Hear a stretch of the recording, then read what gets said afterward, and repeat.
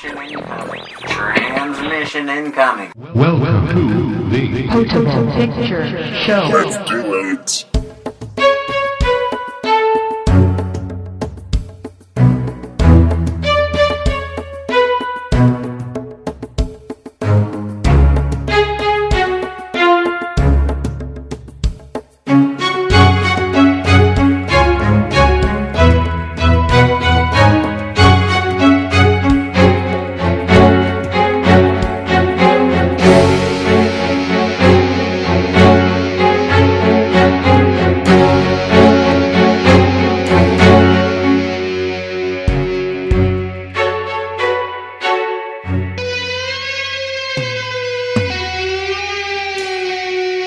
Episode 0081, A Rabbit Down by the River.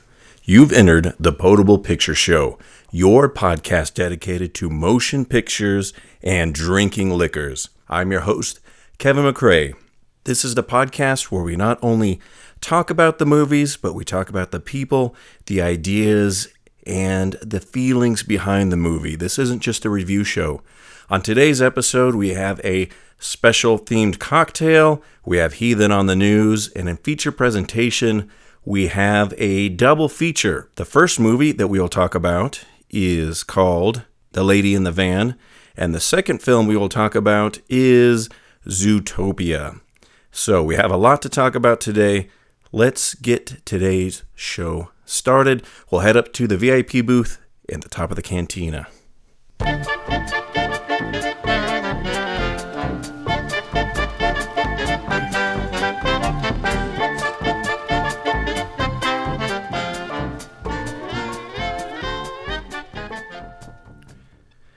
Couple things. This podcast may contain mature language. Keep that in mind if you are sensitive to that kind of thing. I particularly tend to use words and humor that is somewhere around the 13-year-old level. Also, anytime you hear a sound similar to this, that's fine to hit this baby. Make sure that you drink along with us at home. I will have a sippy right now. And then I will introduce who else is in the cantina with me as she takes her sippy sip. Okay, so in the cantina with me today, as I mentioned in the introduction, it is the head organizer of the Sierra Nevada Movie Club, and her name is Heathen. With Tio? Yeah, sorry, I'm a little bit frazzled. Some technical difficulties. So, Heathen, we've seen a few movies. We saw The Lady in the Van last week. We saw Zootopia this week. Those are the movies we're going to talk about.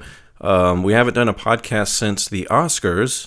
Anything you want to talk about with the Oscars, the Oscar party that we had, or gathering? Didn't we talk about it on the last one a little bit? The last podcast we had was about the Oscars. Oh, no. Okay. Well, the Oscars, we had a really good setup at O'Cleary's. We had nice theater seating, a huge TV, and everybody was dressed up to the nine. We had cocktails, people were ordering. We had our own waiter for our event, and just as everybody was getting settled, as we were watching, everybody go down the red carpet, the Oscars were ready to start, and they said, welcome to the 88th annual Oscars. DirecTV went out. Mm-hmm. So it was pretty shitty, and we spent like a good hour trying to find a place to move our Oscar party, and everywhere that we called, they were sports only. Or they had DirecTV. Yeah, so it was weird to me. We had a lot of people that showed up early, people before us. I was kind of surprised. Sometimes people wait till the last minute.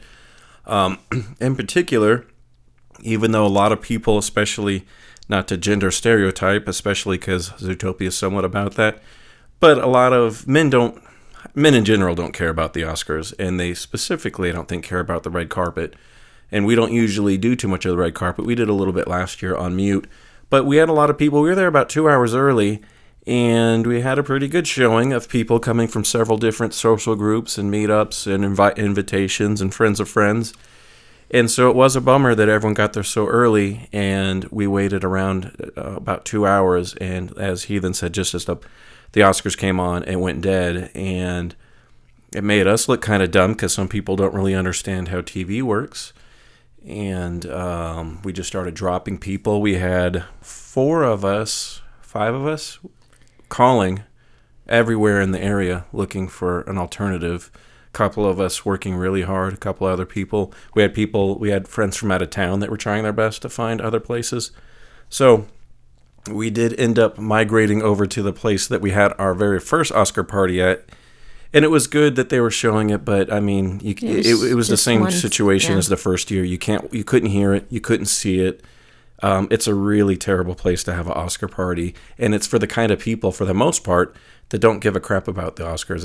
It's a hipster bar. So there was a few girls sitting at the front watching that were really into it, and I talked to a couple of them, but for the most part, it was just a bunch of other dipshits. It's a good venue to have an Oscar party, but they need It's not a good 2 venue. or 3 TVs. Yeah. And they need a good sound system. I think it's a perfect So I don't venue know how that's for a it. good venue But when there's no TVs. well, and there's I'm no saying sound. it's a good venue, but you need these things added. I think it's a perfect place to host it if you had these things. If it was a different time of year, it'd be nice to have a big TV upstairs where they have that bar and do the Oscars under the starlight. But, Oscars are typically too early in Reno for outdoor weather. I had a good time. I drank a good amount. I was kind of bummed, but the silver lining is that we the last couple of years we've had catered and charged Oscar events, and if we would have been in that boat this year, we would have been really screwed. So it was easier that we just had a meetup place and kind of a good learning experience, so that the next year that we do our Oscar party, that we make sure that there's something signed in the contract that if you're not able to show the Oscar or something like that, then you better compensate us or not charge us for the food or something like that. What I've usually done in the past is made sure that it's been cable. That's just always been in the back of my mind for whatever reason. There's always been just something in my mind. Cable can go out. It doesn't matter. So anyway, so we had this is just something so some people just are rude, just normally, but I brought this up to Heathen. There's got to be a scientific word for it. I'm sure there is. And there's those people that are used to their own smell, so they don't think they smell bad. And it can be the other way, where people can't smell the cologne they wear, so that they end up putting on too much cologne. And again, I'm sure there's a word for it, but the people that can't understand the noises they're making, which is one thing, and somewhat related, people that can't understand the effect they're having on other people. I think that I'm pretty oblivious a lot of the time, but for some things, I think I'm pretty sensitive about when someone's getting annoyed. I think I pick up those cues. Are you getting to a point? Just people that just seem to not understand what is happening, so they break up the silence or the uncomfortability they feel by laughing. I've got family members that do it, and I don't really understand it. I call them Dr. Hibberts. They just laugh and laugh and laugh at everything, and I guess it's a good way to live life, to laugh at everything.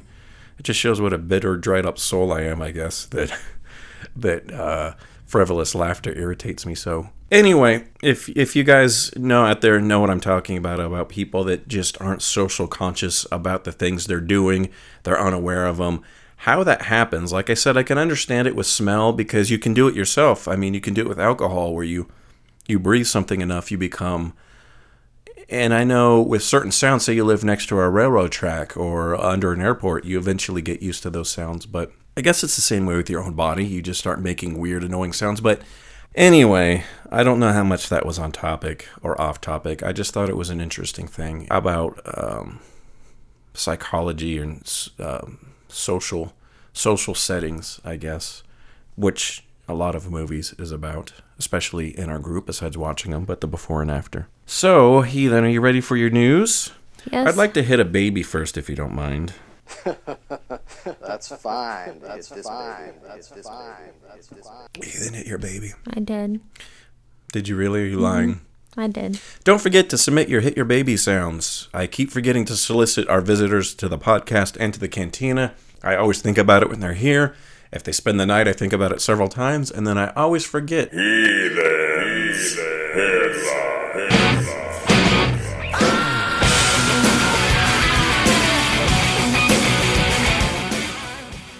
Sylvester Stallone was spotted in Atlanta, Georgia, with the Guardians of the Galaxy 2 script in his hand. Oh, interesting. Guess he's going to be in the movie.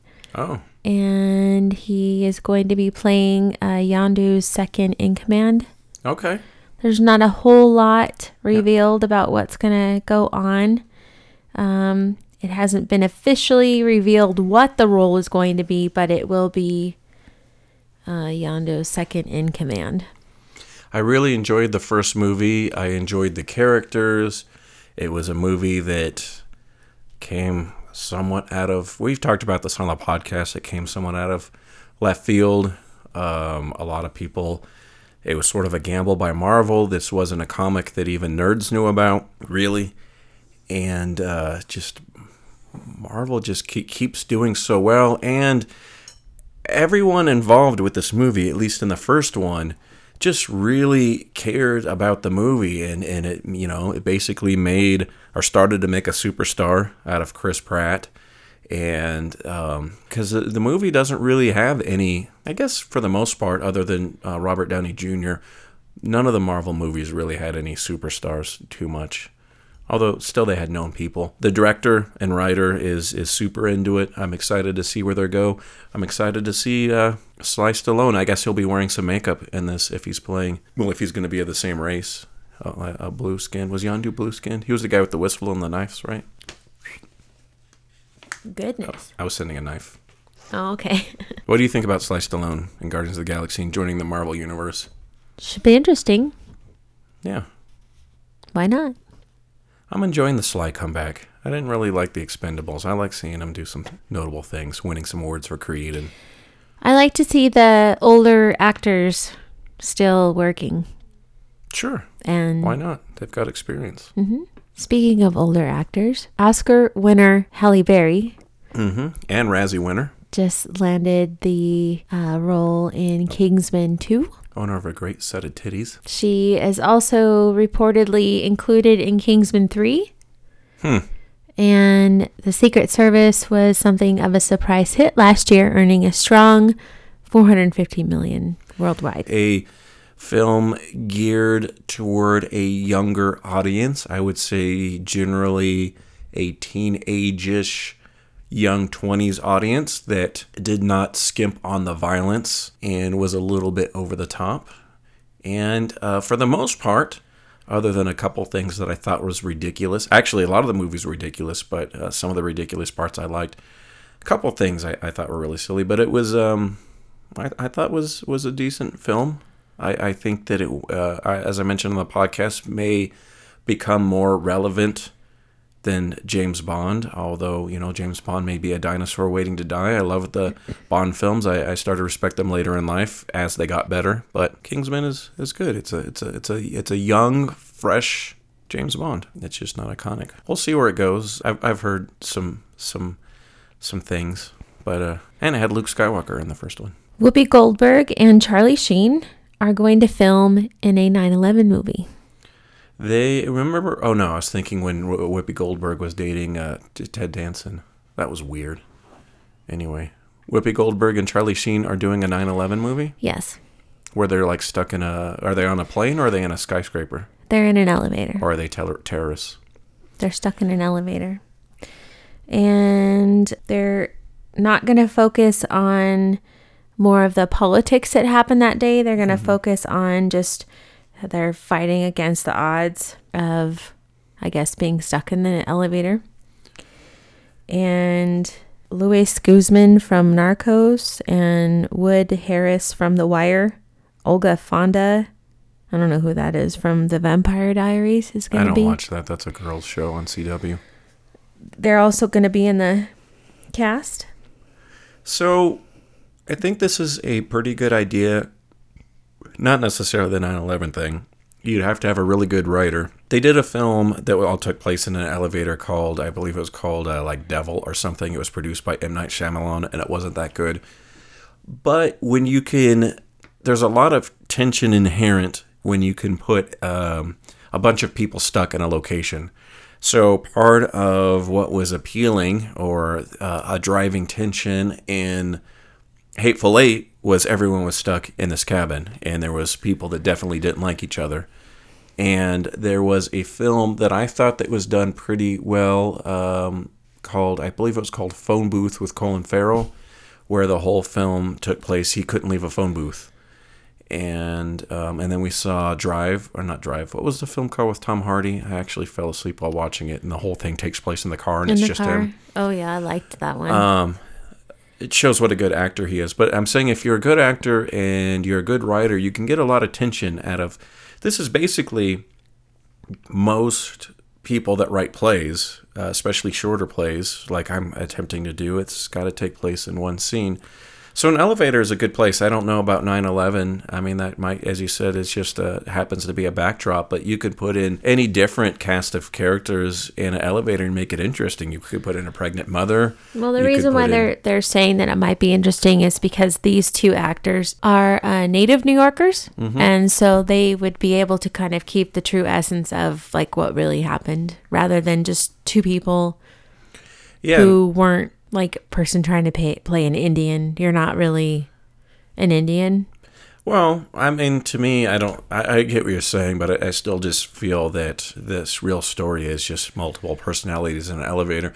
It depends how much, because I don't really feel they can play up the 9/11 angle that much, because everyone that's in the elevator, they know what's happening. I mean, us watching on TV didn't know what was happening we were getting all kinds of mixed reportings, and it's just a bunch They're of... saying that they could tell it correctly because they were native New Yorkers. Sure, if you want to do, I guess, a New Yorker's experience in an elevator, I suppose. But, you know, it's never a great place to be stuck anywhere. All right. I had one thing I forgot to do before I prefaced your news. We'll do it right now, and it is...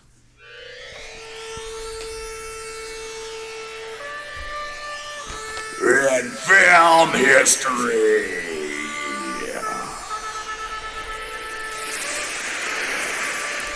Today in film history, March 10th, 1984, was born Aaron Rodgers' current girlfriend, Olivia Wilde. Oh, I thought you were going to stop at Aaron Rodgers. I was going to be like, Well, yuck. he is an actor. He's in those commercials. Let's head in. There's a lot of eyebrows I don't like, Heathen. You got to understand that. I don't like the big caterpillar eyebrows. She's got like the really like the Joker eyebrows, like super eccentric, like always either puzzled or in deep thought. Let's head into Cocktail Corner. I see America drinking the fabulous cocktails I make. America's getting stinking on something I stir or shake.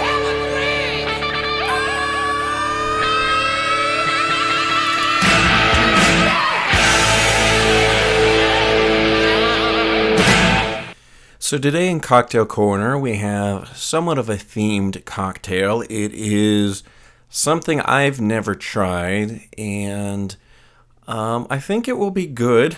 It's kind of an experiment. This is sort of this will be a health food cocktail, I suppose. I am going to call this cocktail the Krolik. Heathen, do you know what a Krolik is? No. It is the Russian word for rabbit. So this drink is essentially, everyone's heard of vodka orange juice. This drink is vodka carrot juice. The only other ingredient that we're adding is a little bit of ginger beer. I was debating between using ginger ale, or I was thinking about taking a mixer and just muddling a little bit of fresh ginger since we already had the fresh carrot. What really appealed to me was the ginger and the carrot component together. And the idea is you're not going to taste much of the vodka because of carrot and the ginger. I mean, that's like a good like winter soup right there. Ginger, carrot. So what we're going to do is take two Collins type glasses, fill them to the brim with ice cubes. And then we're going to add our vodka first. What we're using today, and it doesn't really matter in a drink like this, I don't think, with carrot juice and ginger ale. You could probably use the cheapest vodka you can find. It's going to get buried by the other flavors. As we've talked about before, the true what you're looking for in an expensive vodka or a good vodka is as colorless and tasteless as possible. So if you're getting that, then you're just going to ruin it. A good vodka, an expensive vodka, you want to probably drink straight or maybe with a bit of tonic or something like that. This is Opaline vodka from France. Even though, as I said, that vodka is really supposed to be tasteless and colorless and odorless and all that, I think I'm pretty partial to French vodka for some reason. What about you, Heathen? Do you have a favorite vodka? I like. I'm not really a vodka drinker. I don't really like it. I don't drink that much vodka, but I like Grey Goose. I like a lot of the French vodkas. I think my favorite lower end vodka is Sky from Canada. But anyway, we're going to put in 3 ounces of vodka.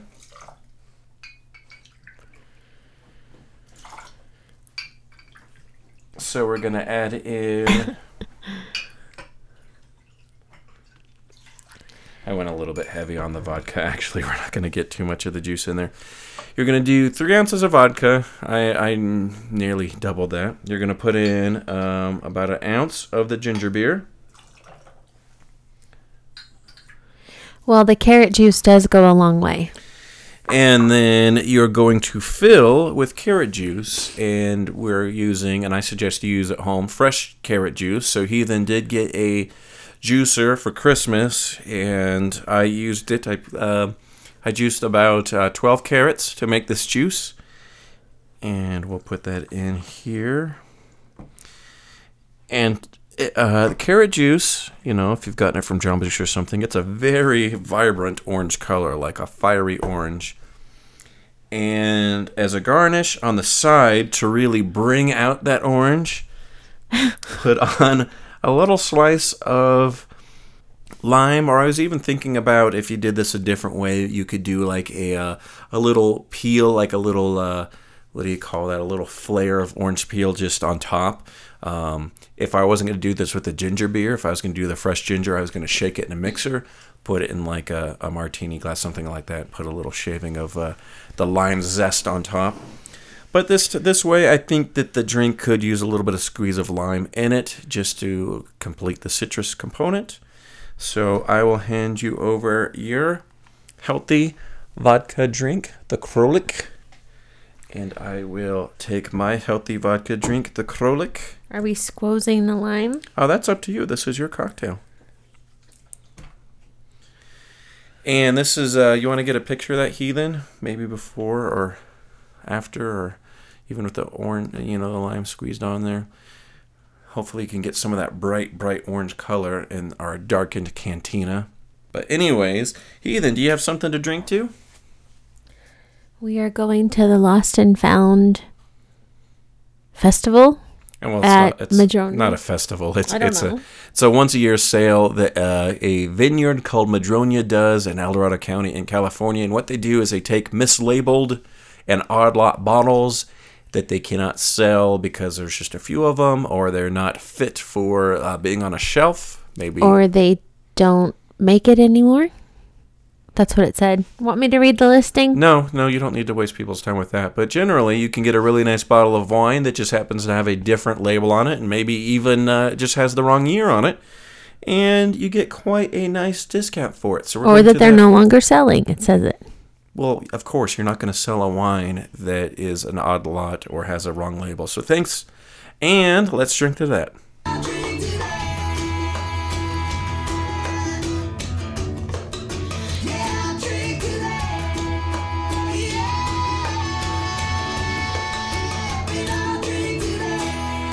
That is certainly an interesting combination of flavors. As I said, I did go a little bit heavy on the vodka. And I think with the fresh ginger might have been better with the carrot juice than the ginger beer. I did not really give this a good mixy mix, but no, it's interesting. You'd have to like carrot juice.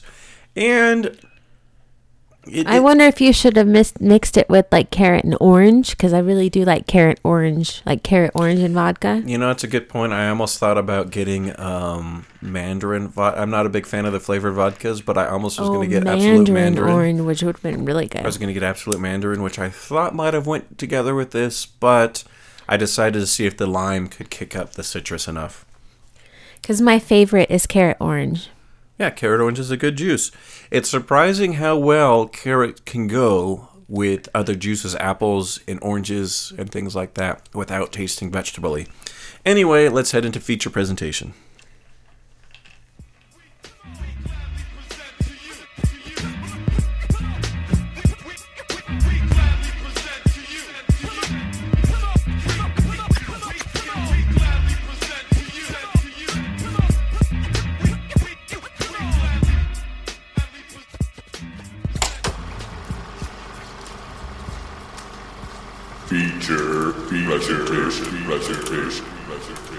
So here in feature presentation, we're going to talk about a couple films, and as I mentioned at the top of the show, this is just not a review show. We're going to talk about the feelings, the motivations, the people, the inspirations, and the ideas behind these movies. So the first movie we're going to start with is The Lady in the Van, actually released in 2015, but it just came to Rena recently, and I think released wide recently. For these two movies, I'm just going to ask real quick, Heathen, how long do you think The Lady in the Van was? Longer than it was supposed to be, because How long do you think the film was? An hour and a half. How long do you think Zootopia was? An hour and 20 minutes. The Lady in the Van was an hour and 44 minutes. Zootopia was an hour and 48 minutes. Which I'll talk to you in a little bit. Well, I'll just say real quick, Zootopia is one of those things where I was like, cartoons are never this long, but I felt like they were putting in so much, and I was excited that it kept going, because I didn't want it to be over. Anyway, starting with Lady in the Van, British film, a brief synopsis: a man forms an unexpected bond with a transient woman living in her van that's parked in his driveway. This is based on a true story. It's based on a author's life. He wrote a book about this, and he produced a play about this. He also did a BBC radio series about this.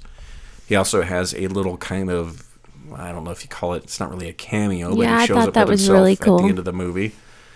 They did a lot of things to try to stay true to the story, which I thought was interesting. So as I mentioned, that they kind of tie things in a little bit towards the end of the movie. Here's a spoiler alert, seeing as this movie takes place around the 70s and maybe even the early 70s is when it starts, and she lives in his driveway for over 15 years. So here's a spoiler. If you don't want to hear the spoiler, fast forward 30 seconds. She dies. So at the end of the movie, the actors are kind of doing a scene where they're doing like a memorial towards her, and the real author rides his bike to the set where they're shooting the film, and they just say, "Hi, Alan," and they just go on like kind of filming the scene. It's an interesting technique. I like that. Also, this film was shot in the actual house on the actual street where the events took place, Gloucester Crescent in Camden Town. Some of the same people still live there. Anyway, when they started filming it, decades later. Alan Bennett, who wrote this story, the screenwriter and the story, May 27th, 2015. This is a quote from him talking about what this story is really about. So, quote, "The story told by this film took place 40 and more years ago, and Miss Shepherd is long since dead. She was difficult and eccentric, but above all, she was poor. And these days, particularly the poor, don't get much of a look. Poverty is a moral failing today, as it was under the Tudors. If the film has a point, it's about fairness and tolerance, and however grudgingly helping the less fortunate who are not well thought of these days, and now likely to be even less so." So that is, even though they don't make a big deal, and that's not really, I don't really take that as much of the, I don't take that as much as the force, or they don't really try to force that idea about poverty or mental illness on you. To me, the film was more about the characters, the two characters, the author, what his motivations were, what he was trying to do, why he allowed her to live there, his interactions. He was kind of a little bit of an odd person himself. He had a, at least he thought so, kind of an unhealthy or too much of an infatuation with his mother and older women. And then he had a separate person that he was talking to. Yeah, which I was going to talk about in a moment. Just as far as that point in the film, the just how we deal. How do you feel about the way that the characters in this movie dealt with the issue? And this is kind of a big issue for a movie podcast, and we won't dwell too long on it, but it is sort of a big deal about poverty and people's mental health, and a lot of those times that's intertwined when you're homeless. There's a reason that you can't hold a job or you decide to live on the street. There's not a, do you want to put a comment on either the movie's take on it or just I thought it was modern really society? interesting how the town or how the street just kind of all took care of her, and she went from neighbor to neighbor to neighbor, and all the neighbors kind of agreed that she was going to live in front of his house. Well, because they didn't want her in front of their house. Kind of, but particularly they the all... ones across the street from him. Yeah, although but they she... came around a little bit. But she went around to all of them. I mean, she experienced all of them and couldn't stand living in front of any of them. Well, But she could tolerate him because he was... a pushover. But he was also kind of tolerating her. He was the only one that was like kind of indifferent as well. That's Well- kind of my take on it. Like he was treating her a little bit... Everybody was treating her with some respect, but didn't really respect her until she was much older, and I think it was because of him.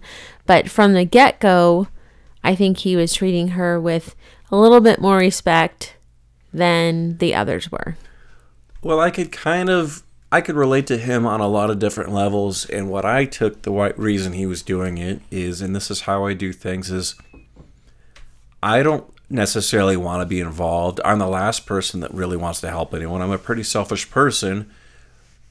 But human nature, you would think, when you see someone in need, is they need to be helped. And if no one else is doing it, then even if you don't want to do it, you have to do it. And that's how he took it, is he was kind of didn't understand why no one else wanted to do it, and why he kept wanting to leave. And when the social worker kept coming, he's like, please. I was talking before she moved in.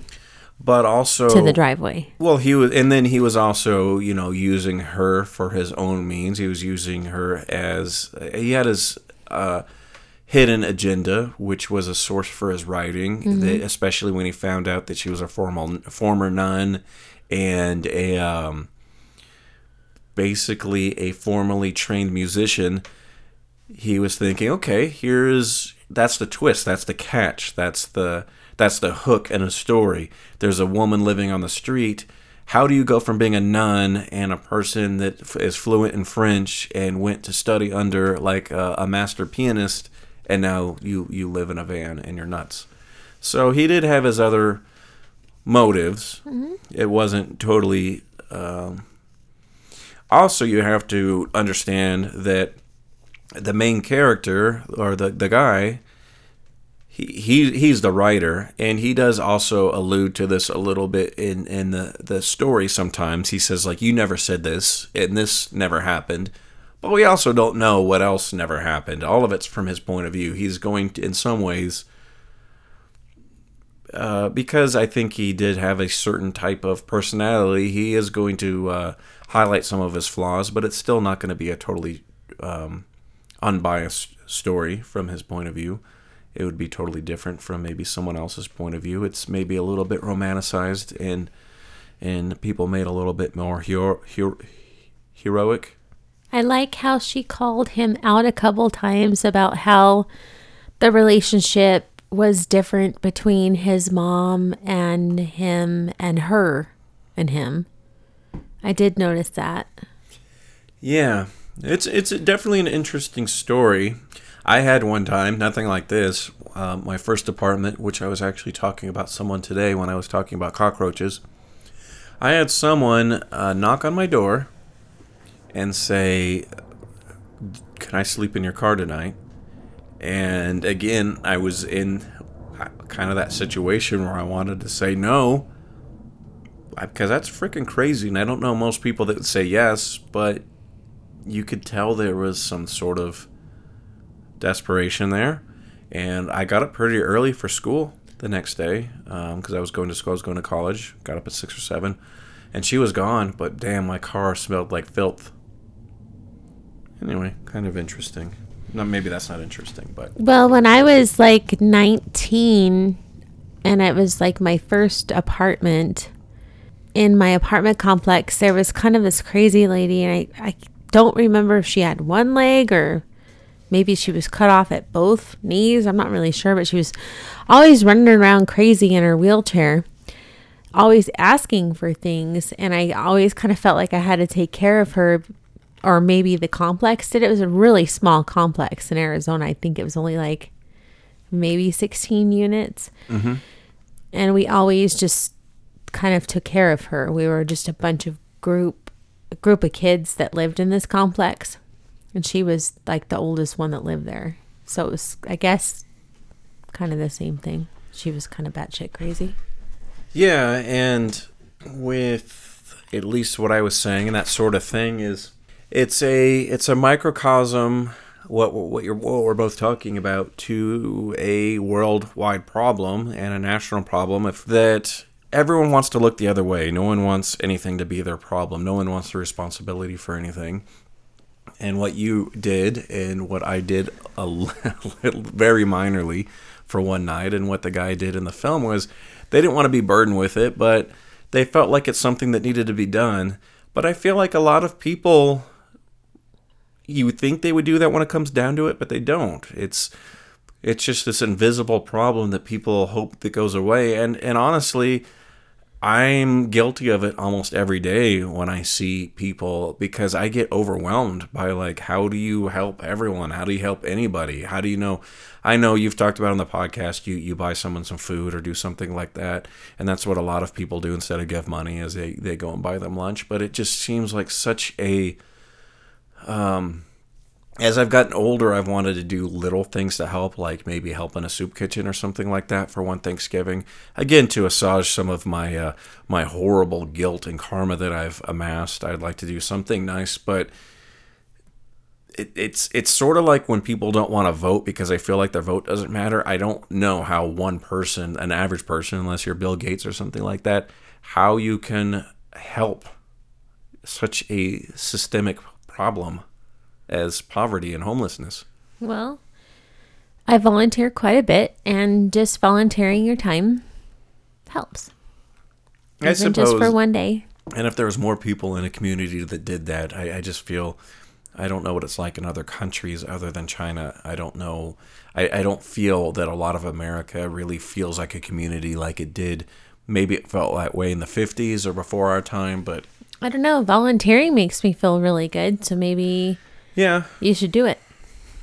So you did talk about how he talked to himself in the film, and I thought this was, I don't know how the book was written. I assume it was written in a similar way, and probably the play in a similar... Well, I don't know how you really do that in a play. But in the film, it was very effective. And so instead of having a voiceover or a monologue, something like that, he kind of had two personalities or two facets of his being. And he explains it in the film. One is the person that goes out in life and does things, and the other one is the one that sits as the author and writes about it. And I could see a few people doing this on different levels, especially when you're very into certain professions. You probably get this as a banker or in hobbies. When I first did my short run at photography, I had my eye that I looked at things through a photographer's view. But I thought that, for one, I thought it was a very interesting device for the film, that instead of just him talking to himself or a monologue, he had him having a debate with himself, and it was interesting. It was way more interesting than just a monologue or something like that. And also, I think even though we don't have two of us that we see, I think it was more realistic having, because all of us have like an internal debate. I think so. And there's one person that's in the Reno filmmakers group that tried to host the Oscar shorts that said she didn't really care for this movie and wanted to hear my input. And I thought, because I was really looking forward to watching this movie and I wanted to see why she didn't like it. And I thought, well, I don't really understand why she's even in that group if she can't really grasp what this movie was about. Even being distracted by somebody being so noisy through the whole movie, I was really into it. Well, I didn't love the movie. I did. And I'll save a little bit for that later. But I did like that device, and as I said, I think it's realistic because most of us are our own worst critic. Most of us always say, like, to ourselves, in hindsight or in present, you shouldn't do this, you should do this, go out and do that. I mean, some of us have a friend that does that, but a lot of us, and he does that in the film, like, you need to ask her this question now. It's time. Or you need to tell her that she can't come in. And then the other one's like, well, then you kind of crumble. And it's just interesting because it's basically it is the writer part of him, but it's also some of it's his, the person he wishes he was, his conscience, his driving force. But that writer part's also just saying so many, it's usually the one, well, it's always the one saying bad things about himself. Like, you wish you would have said that. You're kind of weak. Because that's everybody. Yeah, that's why nobody's ever gonna, like, say, oh, you're an ugly piece of shit, but I'll say it to myself. Well, inside. Some people have an inner voice, and I have friends like I'm this not where say there are a that lot to of myself, their inner but voices. you know what I mean. Maybe not all their inner voices is sort of going towards inside out, but some people have a very confident inner voice that's almost delusional.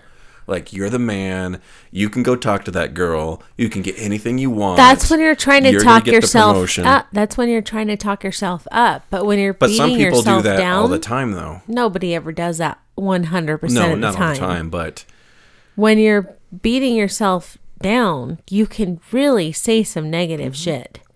So nobody else will ever say that to you but yourself. Yeah. So. But anyway, I like that device, and I thought it was interesting for several ways. I think we've talked about that. I could talk about it more, but I'll go on because we have a lot more to cover.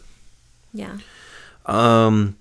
So talking about actually, before talking about the film overall, one thing I thought was interesting to me in this film, and what made it a little bit more the characters more nuanced, or Miss Shepherd in particular. We don't know if her name was Mary or Maggie or anything else. She went by several identities. Being that she was she was devoted when she was younger to music, not just devoted, it came easy to her in a way, as she mentions that playing music or practicing was easier than praying, so it made her feel guilty. And also, her brother in the film says her practicing was her form of prayer. Like, she just dove into it, which I was never able to do that with really anything. But my brother used to play music that way when he was younger. Like, he would sit and play a piece over and over and over again. He used to be really good. But there was a couple things that happened. Again, spoiler. The church basically, for a couple different people and a couple different reasons, forbid her to play music, and it was a little bit of a test of her faith, a little bit of trying to direct her priorities, a little bit, I think, as they infer, a little bit of what do they call that? Just someone being a Napoleon, just basically shutting someone down just for shutting them down. Yeah, there was no reason. There was no reason for it at all, other than, I think, just the head nun being a jerk. Well, the priest also apparently told her that she couldn't play music either because it was... I understand it's a test of faith and a test of faith. test of discipline to give up something that you love. But it's music, and even God would want somebody to play hymns, and that's what she even said. Like, I'll play God's music. They didn't even want her to do that, and she was playing so beautifully, and you would never ever want somebody to give up something like that. So they should have asked her to give up something else. And to me, that, even though it was That broke her soul, I think. Yeah, and Clearly. to me, that was among all the sad things that happened in the film. That was something that, even though it did happen in real life, but seeing it as a movie, it was something that made me feel really sad about that anything. It could be, if you're told. And this happens in the Bible. People are told to kill their sons and things like that as a test of faith.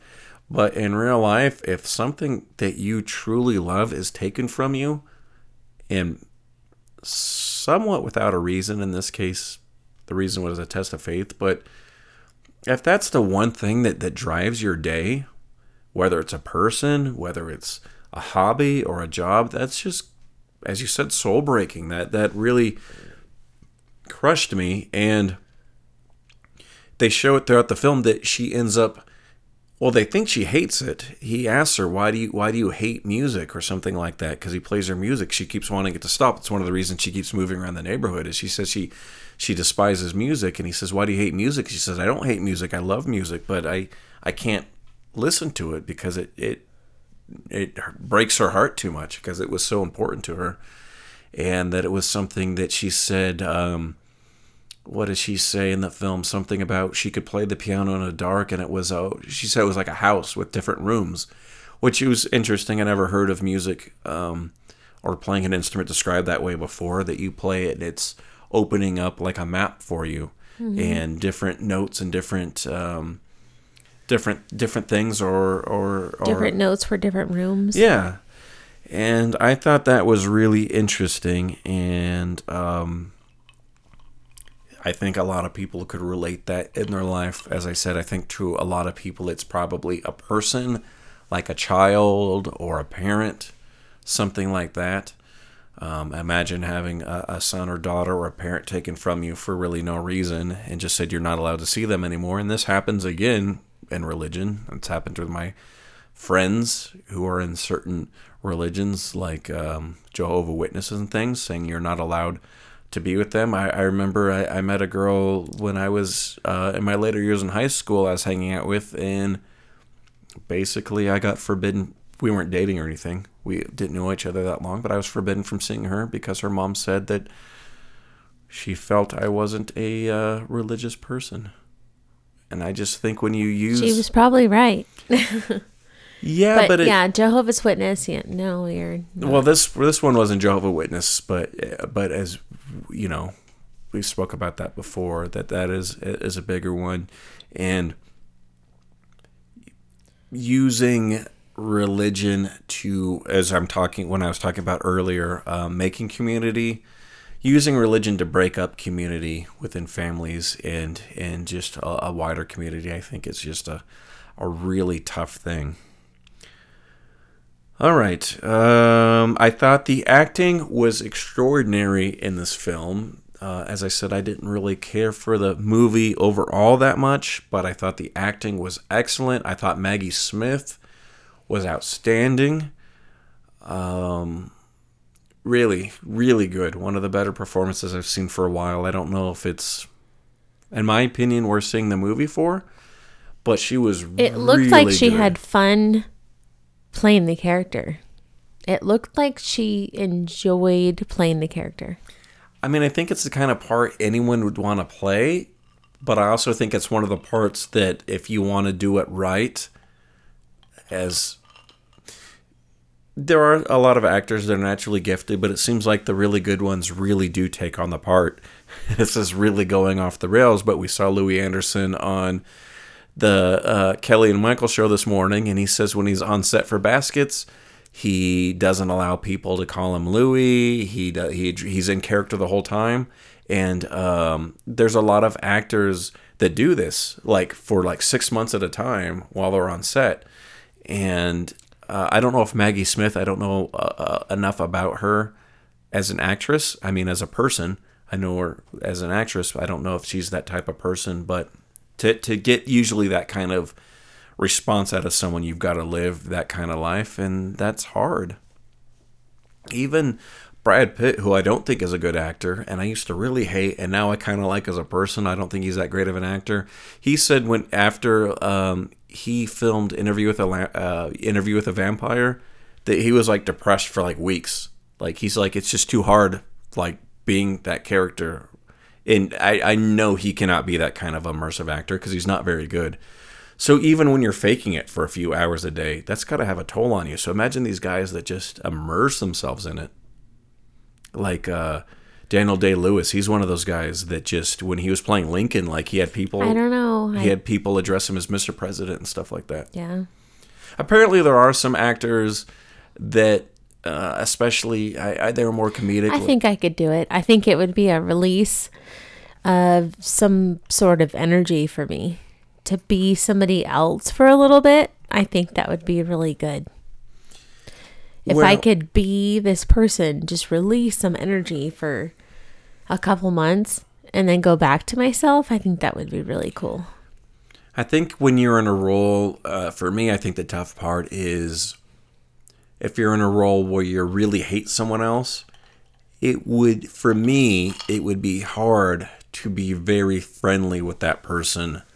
If we're talking about a drama, it would be hard for me to be friendly with that person outside of the role. Like because I even I'm not a great actor, and I've done short things where I feel animosity towards another person that I'm supposed to dislike in the script. I don't know that there's really a way to get away from that while you're trying to perform an authentic experience.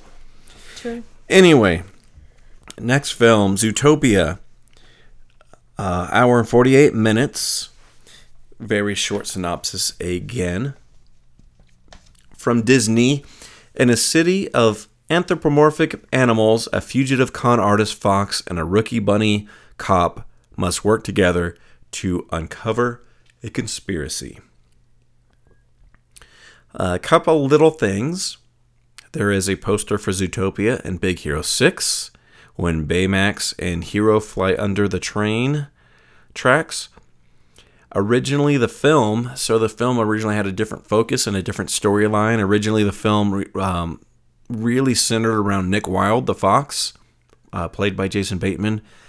However, test audiences reported that they had a hard time connecting with him emotionally and instead found themselves drawn to Judy, the rabbit, Judy Hopps. And the story was changed, which I could really see. I don't know what the story was originally, but I really could see. I could see how they could have tried to make an emotional focus in the film when they show his flashback when he wanted to be the scout and he was muzzled and everything. But I think it was way more interesting what they did and showed that later and more base it around the underdog, because everyone loves an underdog. At least Americans love an underdog. And especially if he's a predator. Yeah, I think changing, even though he was kind of a focus, it still was mainly on her. And I'm sure the story was okay when it was focused on him. I think that it was probably a lot better this way. It really, I think, had a better delivery method for the message that they were trying to show, which they could have done with him, and they did do with him a little bit. So I think some of the writing for this film was fantastic, particularly in the beginning, how it opens up where they have a kids play and they're saying like thousands of years ago, predators and prey did this, and it's these little kids acting it out. Yeah. And it's kind of introducing us to what the universe is, what it's like, and then it opens up to they're in the small town. I thought that was great writing. Overall, this film really is, it's one of those kind of Pixar films that's really written for kids, like Inside Out, but has so much for adults. Enjoyed the whole film. I felt when the writing got bad, when it was a little bit obvious, but I thought it was such a great message for kids. And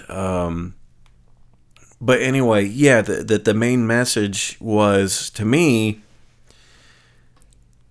basically, to break it down to the simplest terms, don't judge a book by its cover, and don't have stereotypes. So that can be race, it could be gender, it could be body type, it could be anything. I thought it was such a good message. It was across the board. Yeah. Mm-hmm. And they weren't very specific that much in the film, being that it was animals, but you could relate it to anything. Because they had the lion, they had the rhinoceros, they had everything. Everything. But a lot of times they'd say, like, well, you're this, you can't do that, or how can you ever trust that? And I kept wanting to hear, like, the N-word or something in there. Maybe that's just my upbringing. I kept wanting to hear, like, when they'd say fox, I kept wanting to hear, like, how can you ever trust a black person? Or, you know, but you could relate that to anything. You could relate it. You could say an Arab. You could say a guy wearing it was perfect. Crappy shoes. It was perfect for right now. Yeah, that's what perfect. I think. It was so relevant for right now, but it's also universally relevant. This could have been shown in the 50s. This could probably be shown 30 years from now. It was so good. And besides, like, the stereotypes, it was a very good, I think, self-respect, conscious message too, being the main person, Judy Hopps. She was the first bunny cop, and in the beginning they show how she can't ever be a police officer because she can't do any of the tests. She can't do that. The drill sergeant keeps saying, you're dead, you're dead, you're dead. And then she finds a way to use her strengths to finish top of her class.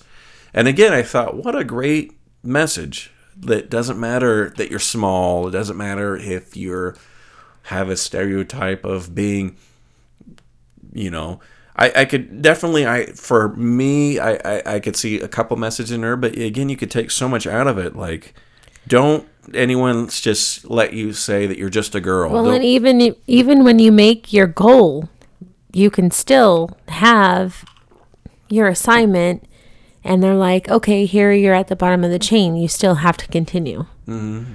And so there was that whole thing. So I thought that was amazing too.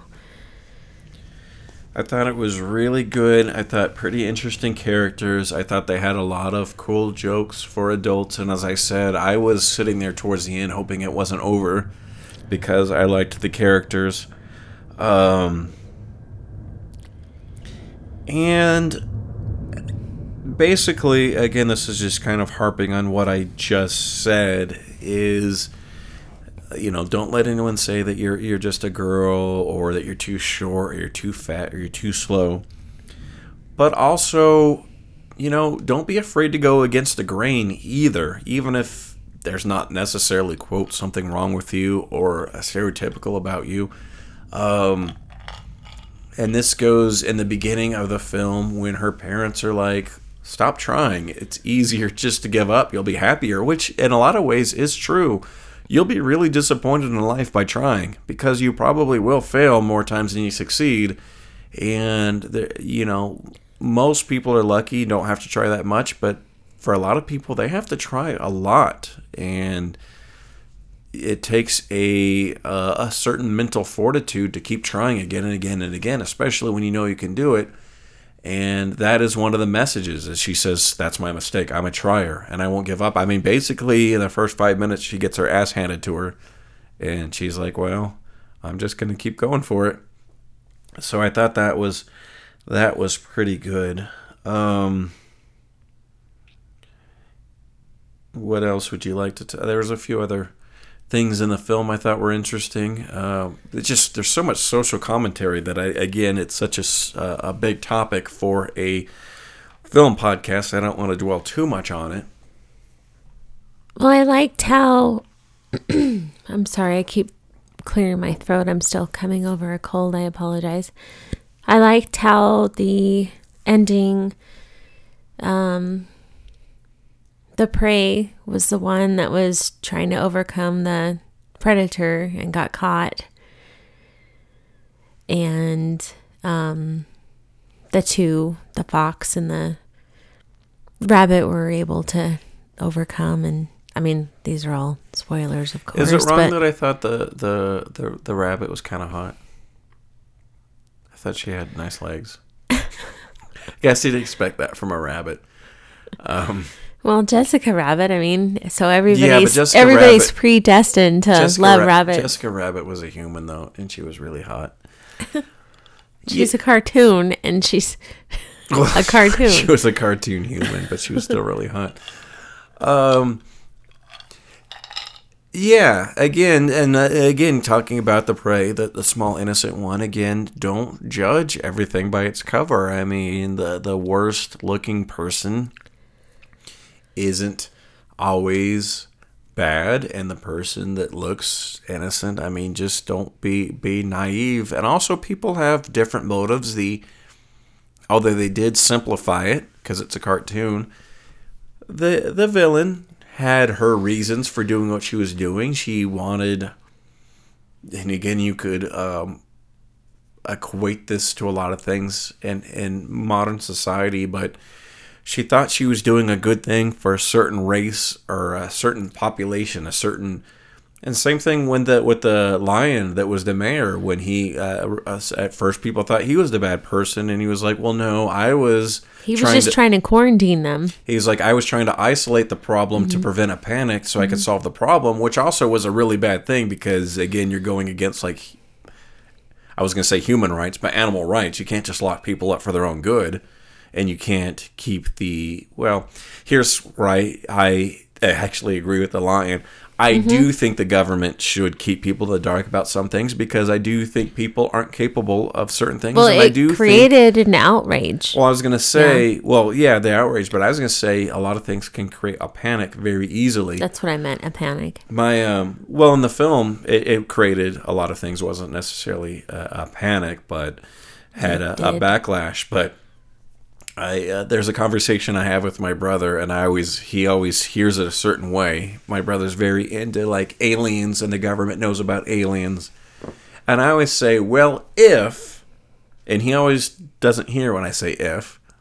I say, well, if they know all of this, I could see why they keep it secret, because if they all of a sudden just came out and say, hey, public, we've got aliens, we've known them for 20 years, and they visit us frequently, or whatever, some form of that. Or even if they say, we know that aliens exist, we've gotten radio signals, we don't know what they're up to, it's going to cause a panic. You're going to get religious groups killing themselves, you're going to get riots. You just can't trust the human race. I sound like a dictator in breeding, and I probably would be. I just don't think masses, which groups would be of okay. humans, It's called thinning of the herd. I would be okay with that. So I do.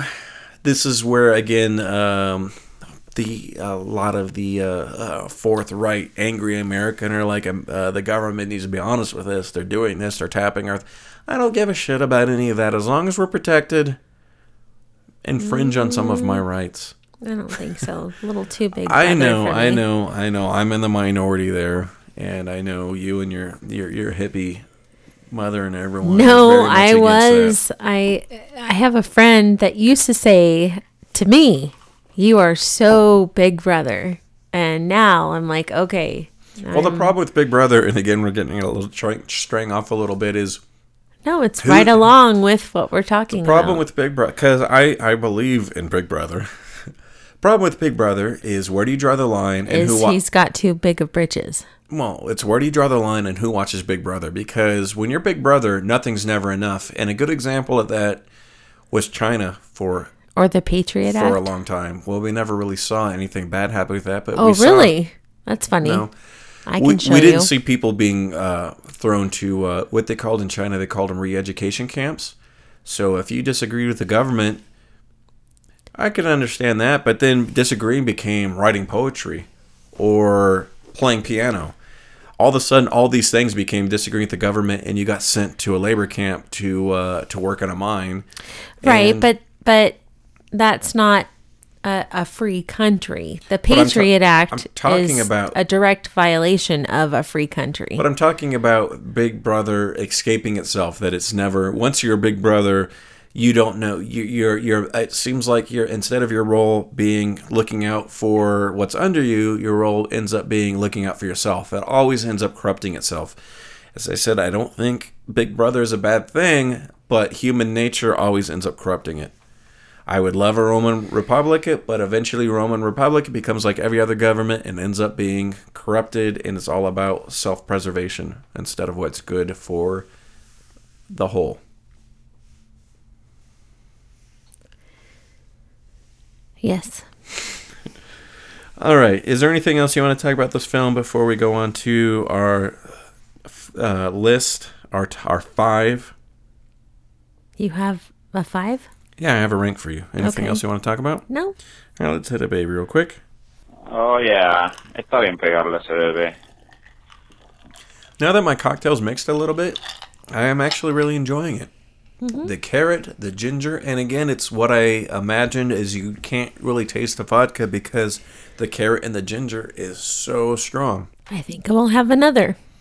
I have a rank for you, Heathen. The 5. These are, I would like you to rank these foxes.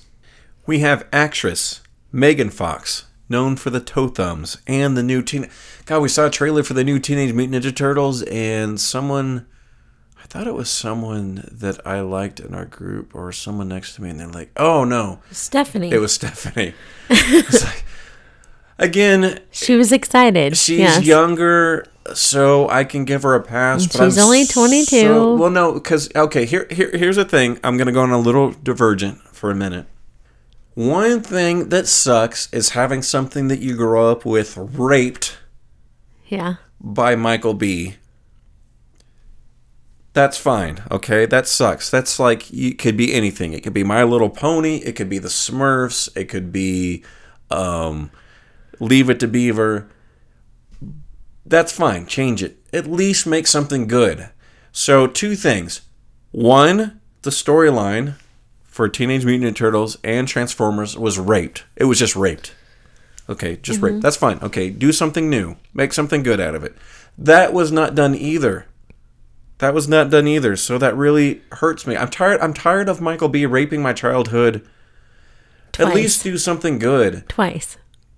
Teenage Mutant Turtles were a little bit older for me. I was probably like in 6th, 7th, 8th grade when I got into the Turtles. Transformers, G.I. Joe was young. G.I. Joe's another thing that was raped for me. So thrice. It just hurts. Okay. It hurts. Let's go on to the next Fox. So Megan Fox, who plays April O'Neil in the Teenage Mutant Ninja Turtles movies, also used to date, what's his name from 90210? Brian Austin Green. Brian Austin Green, yeah. He was married to, or they were married. That's what They I have a meant. child. Well, whatever. They got together And a they're couple divorced. times.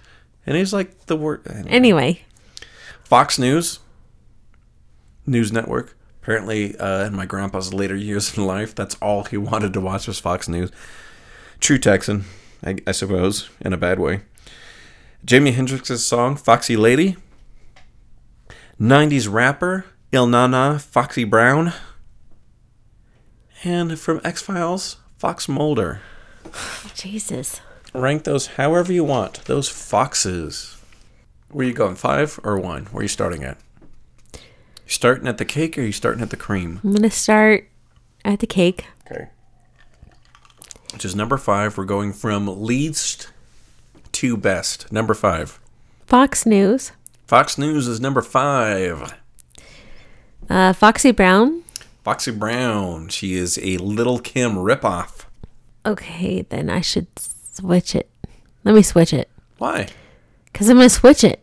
Okay. I think the ripoff is worse than Fox News. Well, I don't know. I wasn't going to say she was a ripoff, but Okay. you know. Never mind. I'm going to leave it. I'm going to leave it. Megan Fox. Number 3. Jimi Hendrix. Foxy. We're not talking Jimi Hendrix. We're talking about the song Well, the Foxy song. Lady. Foxy Lady. Foxy Lady's number 2. And Fox Mulder. Oh, Fox Mulder beats out Foxy Lady. That's tough. I'm sure Fox Mulder would love to hear that. I'm sure that Megan Fox is happy that she beat out Little Kim knockoff Foxy Brown. See, Foxy, Little Kim's got a pass because she did the 50 Cent Lick It Like a Lollipop song, which everyone knows, and I can't remember the Foxy Brown song. But both of them were just short little brown rapper chicks that had titties. And I think they both were former prostitutes that got fucked by someone. Space. By Space. It's fine to hit that, baby. And you definitely did not drink that time. You are so bad at this game. All right, let's go into last call. Last call. Looking at the world through the bottom of a glass. All I see is a man who's fading fast. Last call. Next week, the movie we'll be seeing is the Tina Fey film Whiskey Tango Foxtrot. And we should be doing the podcast on that. The movie group is also seeing Cloverfield 10, or 10 Cloverfield Lane. I would like to see that film as well, but I will be apparently eating a salad instead of seeing the film. No, you don't have to. I can meet you. Anyways, look forward to seeing or listening to our podcast on Whiskey Tango Foxtrot. Any last words, Heathen? No. All right, until next week, thank you for joining us. If you want to hit us on the Twitter line, @Potable Pictures. If you want to see pictures from this podcast, go to PotablePictureShow.com. Look for the Sierra Nevada Movie Club on Facebook. Call us on the Twitter line. Email us at PotablePictureShow@gmail.com. All this and more. Until next time, keep it wet. All my neighbors are fast asleep, and I can't find anything to drink. Mackenzie's drank all the grain alcohol, so I'm headed down the street to First Call. Me and the bad were staying up late. Kitty and Victor got dropped from the plate, but no one was contented with the Wednesday wassail, so I said it's only 4 short blocks to First Call. Trying to walk a street, it's a walk of life. People run the world, but we're getting down high. The sun's coming up, and things are going down. But shut the fuck and I'll get the next round. 6 a.m. What's gonna roll around now? No one to play the brakes. We'll stop the second the shakes. We're gonna keep the cold egg. I gotta see till we check.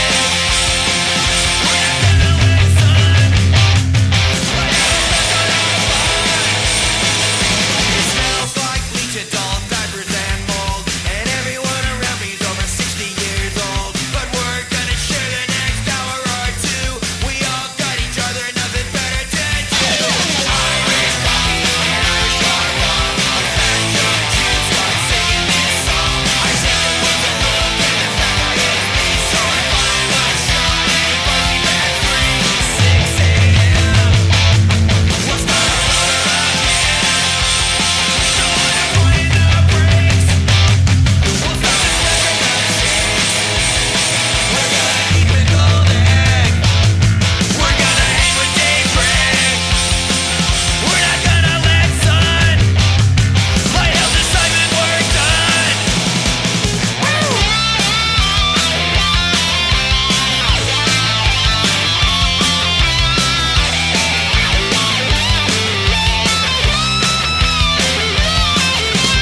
All my neighbors are fast asleep, and I can't find anything to drink.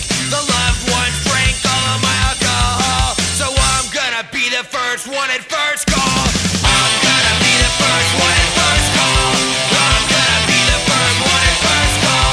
I'm gonna be the very first one at First Call. I'm gonna be the first one at First Call.